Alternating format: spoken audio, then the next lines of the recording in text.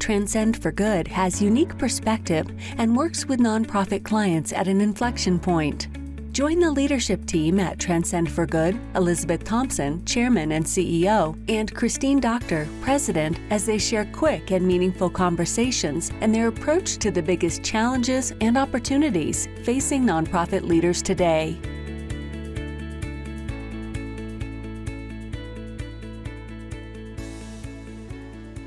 Hello, and thanks for joining us today on Elevate with the Experts.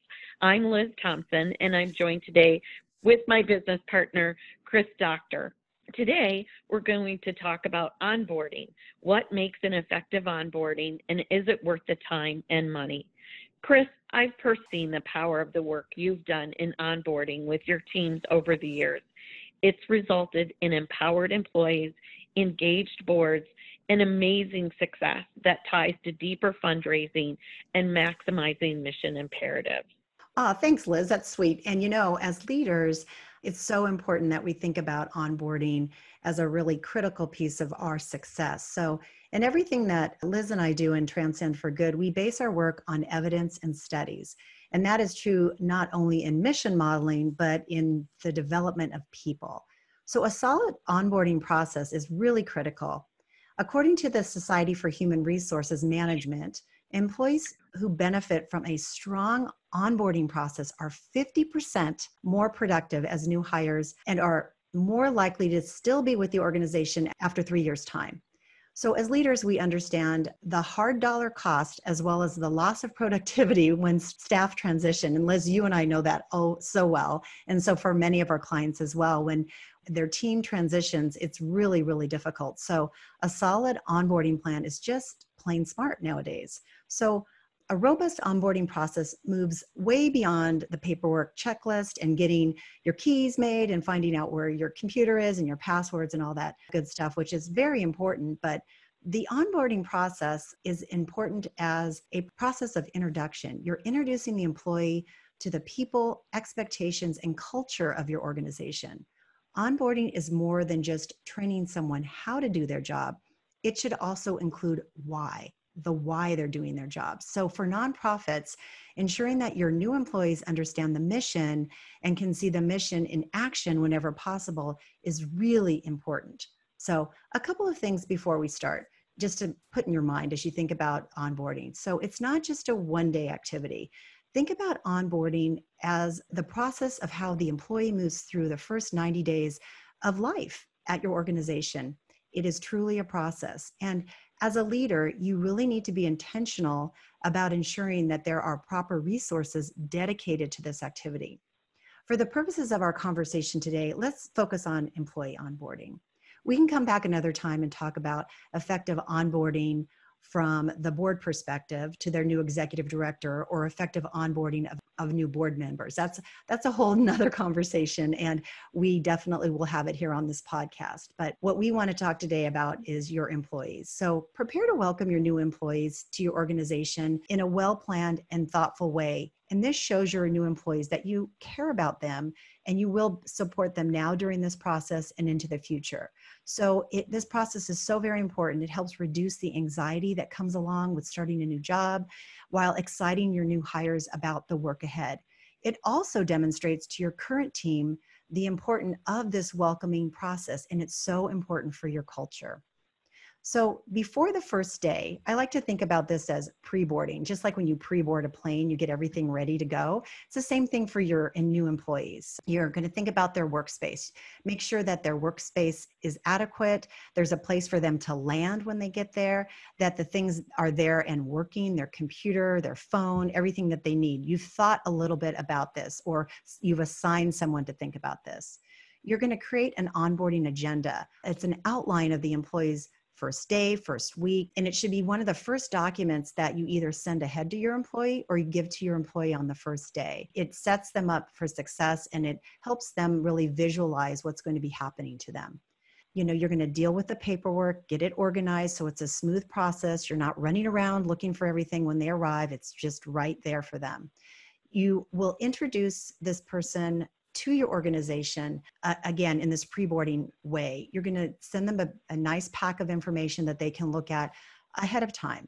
and think about what's specific for your organization. It could be your annual report, a budget, your updated organizational chart, staff bios, even pictures if you have them, a summary of your strategic plan, their job description, your job description, maybe others on the team that they'll be interfacing with. You could include an inspirational video about your mission, or maybe even a link to a meaningful speech that had been given by your leadership. Just something that makes your nonprofit unique, and this person really understanding the opportunity that they're stepping into. So on that very first day when your new hire arrives, it's so important just to be welcoming. So think about what you might like or what's been done for you in the past that really resonated with you, or something you've heard about. Maybe it's arranging a welcome breakfast or a lunch. Use the meal as an opportunity for your new hire to get to know your staff and what they do and how they relate to each other and the organization as a whole.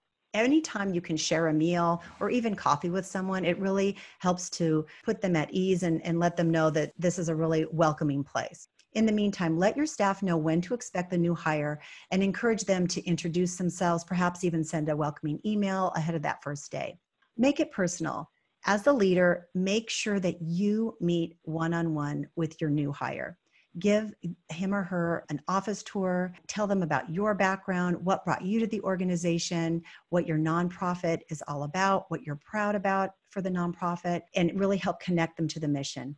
Don't be afraid to share some of the challenges that your organization might currently be facing. It also helps to explain your office culture, some of the communication guidelines and general expectations, and together help define what success looks like for the first 60 to 90 days for your new hire. It really helps solidify what they should be focusing on. So the first week, once your new employee has the basics of your organization, which is likely going to take most or all of that first day, you can begin to start your more specific job training. So match your new employee with a colleague. This is such a best practice. This buddy system has worked for me, and I'm sure it has for you, Liz, in other places. Really having someone that they can go to and ask those questions that they can feel comfortable.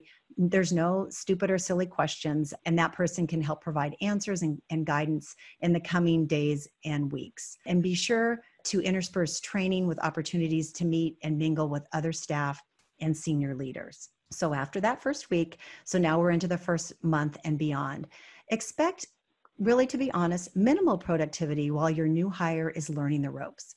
Remember to give them feedback and make sure it's balanced. Don't only give corrective feedback. Look for opportunities to reward their initiative and how they are seeking out positive behaviors, and make sure you notice those things as well. In a public setting is always helpful, but also in private too. It makes that new hire feel really comfortable and knowing that they made the right choice and you've made the right choice in them. So at about 3 months, you'll meet with a new employee and discuss what's going well, what could be improved, keeping in mind that most new hires should be, by this time, 3 months in, should really be carrying a normal workload. Meet with the new employee and his or her supervisor to discuss the orientation process and any additional training that could be helpful for this person. Are they struggling? Are they excelling? They may already be showing you that they have a certain talent to do something that could also be helpful. So again, if they feel welcomed on the way in, they will be sure to shine. So another important thing is ask the new employee to provide feedback on the orientation process, onboarding process itself. Some organizations have a short survey. You can use SurveyMonkey or another easy online tool. Everybody likes to provide feedback, so that's a really important thing to consider.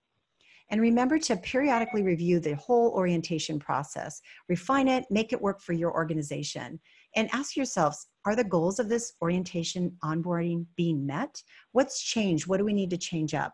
Talk to the new employees and their supervisors and ask what's working and what's not working and how you can improve the process. And really, I feel like one of the keys to the success of not only my teams, but Liz's teams along the way has been this really welcoming entry into the organization. It's all about first impressions, and it's about, walking the walk and talking the talk. If you create a culture that starts on the first day, it helps the retention of your employees, and it really helps the productivity of your entire team. Chris, being inclusive cultures is absolutely one of your superpowers. In this short conversation, you've shown us why it's important to get that straight from the very first day. Thank you so much. Well, thank you, Liz. And thanks for spending time with us today. Until next time. Thanks for joining today. If you'd like to learn more about working with Liz and Chris, or have a subject area that you'd like to see covered on a future episode, visit transcendforgood.com. We look forward to learning more about your unique situation and how we can help.